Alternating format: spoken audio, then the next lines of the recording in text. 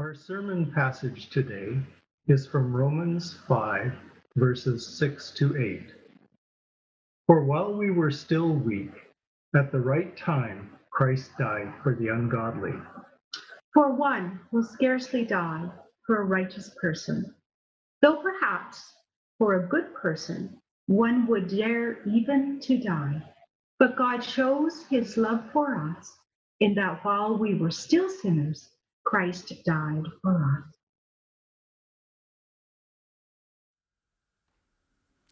Well, good morning and welcome to our Good Friday service. My name is Chris and I am grateful to be here with you this morning. So, Good Friday. This is the one specific day a year that we set aside to discuss and in some ways celebrate the execution of an innocent man. And as I thought about today and I thought about what God would want me to be saying as I think about or as I thought about our passage, it became clear to me that my job was to talk about and to help us see God's love for us and why Jesus' execution was necessary. I think the first is easier for us to understand, but the second is a lot harder. See, some of us understand why Jesus had to die, and so the next 20 minutes is going to be something like 2 parts depressing and 1 part encouraging. But it's important for us to be reminded of Jesus' sacrifice and to be able to sit in it a while. But for the rest of us who are thinking about this today, or perhaps not thinking about it at all, the idea that we needed a Jewish carpenter in his 30s to be killed in arguably the worst way imaginable after suffering a horrific beating and humiliation is just absurd. This person, maybe it's you, thinks that we're all basically good and that the sacrifice of Jesus was pointless. So we're going to explore that a little bit today. We've already had our message read for us, and the author is a gentleman by the name of Paul, and he was writing to the church in Rome and fleshing out the why behind Jesus' death. Now, the passage that we read, it raises a couple of questions, perhaps the 2 biggest being, did Jesus die in the first place, and did he need to die for us? Now, the first question is attested to elsewhere in the Bible, as well as in the writings of the first century ancient historian Josephus. So that question could be left to another message. But how about that second question? Did Jesus need to die? Or, to put it another way, are we all sinners? See, there's a theme that runs through the entire Bible that teaches us that sin is everywhere, that it's in everyone, and that it needs to be dealt with. And if you don't know or you don't like that word sin, think of rebellion against God's desires for our thoughts, our words, our actions. See, it's God's world, and so it's God's rules, after all. See, we're all corrupted by sin to some degree. That's the idea. And our passage assumes that we are indeed all sinners. And at the heart of it is a lack of faith. See, Richard Foster puts it this way: we are not sinners because we commit sinful acts. We commit sinful acts because we are all sinners. As I said, though, some disagree. But anybody who denies that humanity is bent towards sinfulness, I think, has at least 2 things true about them. 1, they've never had kids or been around them for any length of time. 2, they've never done home renovations. Now, the former, the kids, shows clearly that there is at least an 8 or 9 year window where each little person hasn't been able to rightly deal with or learn how to hide that they are a dirty little sinner. The latter, the home renovations, clearly shows the darkness of human hearts when we injure ourselves with hammers, work with crooked trades, or have disposal bins in the yard.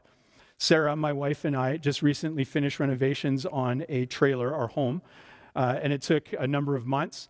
And in it, during that time, for about 5 months, we had a large disposal bin in our front yard. You can tell how big a sinner someone is by their behavior around other people's bins.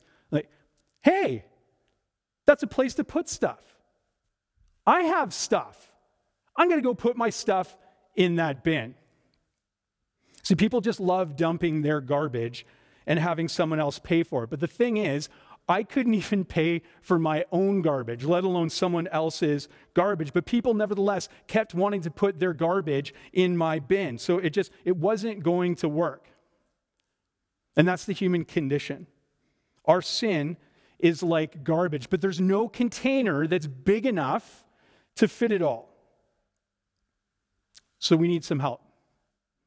We need Jesus. And that's all I'm trying to say this morning, that we need Jesus, all of us. And because God loves us so much, we have him.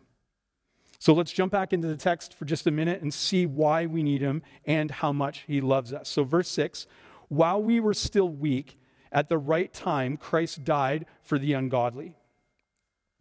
So what does it mean to be weak? Well, the Greek word here, for those of you who don't know, the New Testament was primarily written in Greek. The word translated weak in this verse is used to describe someone or something as having a limited capacity due to illness and some other limitation. Okay, so the weakness that Paul is referring to right here, though, in this verse, isn't about physical impairment in the normal sense. It has to do with humanity's sinfulness. So we are spiritually incapacitated. See, up until this point in the letter, Paul has been trying to show the need for first of all, the law, God's law, think the Ten Commandments, to show people that they couldn't keep it. That we're incapable of following God and worshiping God as we should. And so God then waited until this fullness of time, the right time, while people were still weak, in order to save them. But are we weak really? See, it's interesting that in this day and age that we're living, that all of a sudden people have gotten concerned with health. Have you noticed that? And not just our own personal health, but people awesomely are starting to get concerned about other people's health as well. And so some might look at this and go, well, the world must be good at the bottom if everybody is concerned about everybody else's health. Let's explore that a little bit. Have you guys heard about the quarantine 15? This is like the little rhymey way of saying that while people are self-isolating, they're going to gain some weight. Right? You're sitting around the house, there's easy access to food, gyms are closed, et cetera, we're going to gain weight. And we laugh about it, right? As a culture, we post pics about it, about this insane amount of food that we're consuming, and we laugh, and others join in and have a good time. Last time I checked, I did a little bit of research. I'm not a doctor, but cancer is the leading killer of Canadians. And a close second is what? It's heart disease. Now, heart disease, or there can be reasons to have heart disease that don't include our personal decisions, from what I understand, but by and large, it's our food and activity choices that kill us. It just often takes a while. So someone might say, well, this donut's not going to kill me. Well, it might not that particular moment. The quarantine 15 may not kill as quickly as COVID-19, but compounded over time, it's going to get us in the end. Why am I talking about this? Because in the end, friends, we are all sinners in need of God's grace. And this is just one example, this idea of the quarantine 15. I think this is a good example of our weakness. Now, Chris, are you saying that our personal health choices can be sinful? Allow me to answer that question with a question.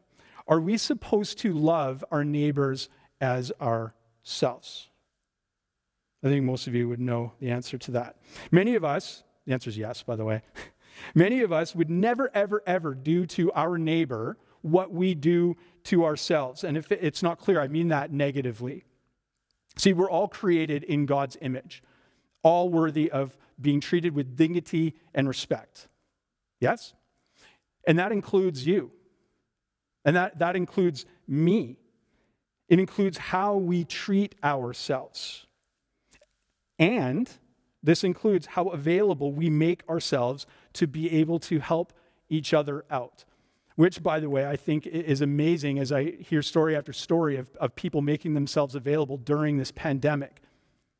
It's wonderful, it's inspiring, it's encouraging. But nevertheless, we still take ourselves out of the game prematurely by inflicting poor health on ourselves when we make those choices. So, we're messed up. We're weak. We're compromised. And we need a Savior. See, I could go on and on and on with what we celebrate and do in our culture that's further proof of our messed upness. See, maybe for you it's not the health thing. Maybe it's something else. I could go on and on. But we all know, I think, when we look into our own hearts, that there's something there that needs saving, that we are not proud of. So I'm going to leave that horse alone because I think he's dead. I hope for our sake that he's dead. The horse is dead, right? Let's move on. So in verse 7, Paul writes, "For one would scarcely die for a righteous person, though perhaps for a good person one would dare even to die." See, to die for another person is generally considered the greatest thing a person can do. But would you do it? Tyler Joseph from 21 Pilots explores this idea in this song called Ride. And he writes, "I die for you, that's easy to say. We have a list of people that we would take, a bullet for them, a bullet for you, a bullet for everybody in this room. But I don't see too many bullets coming through. See metaphorically, I'm the man, but literally, I don't know what I'd do." What would you do? Could you die for someone? Better yet, could you die for someone that wasn't worth it? See, Jesus had every reason that I would give, to not want to die for anybody, to not want to die for another person. And he had a way out, at least from our way of thinking. If you read through the Gospels, you'll find Jesus praying in the Garden of Gethsemane for his Father to allow him to avoid sacrificing himself. So let's read. This is in Matthew chapter 26, verses 39 to 42. I'm going to start reading halfway through verse 39. "My Father, if it be possible, let this cup pass from me. Nevertheless, not as I will, but as you will." And then he goes to talk to Peter and the rest of the disciples. He finds them sleeping, and he says to Peter, "So could you not watch with me 1 hour? Essentially, you guys are being weak." And he says, "Watch and pray that you may not enter into temptation." So Jesus has already been experiencing temptation, and now he's expecting Peter and them to be as well. And then he says, this is interesting, "The spirit indeed is willing, but the flesh is weak." That's the same word that was used before, talking about how when we were weak. And so Jesus is pointing out that there is weakness in flesh, but it needs to be overcome. And then he said in verse 42, again for the second time, he went away and prayed, "My Father, if this cannot pass until I drink it, your will be done." Your will be done. So he asks to have it taken away, this having to go and be crucified, but ends with your will be done.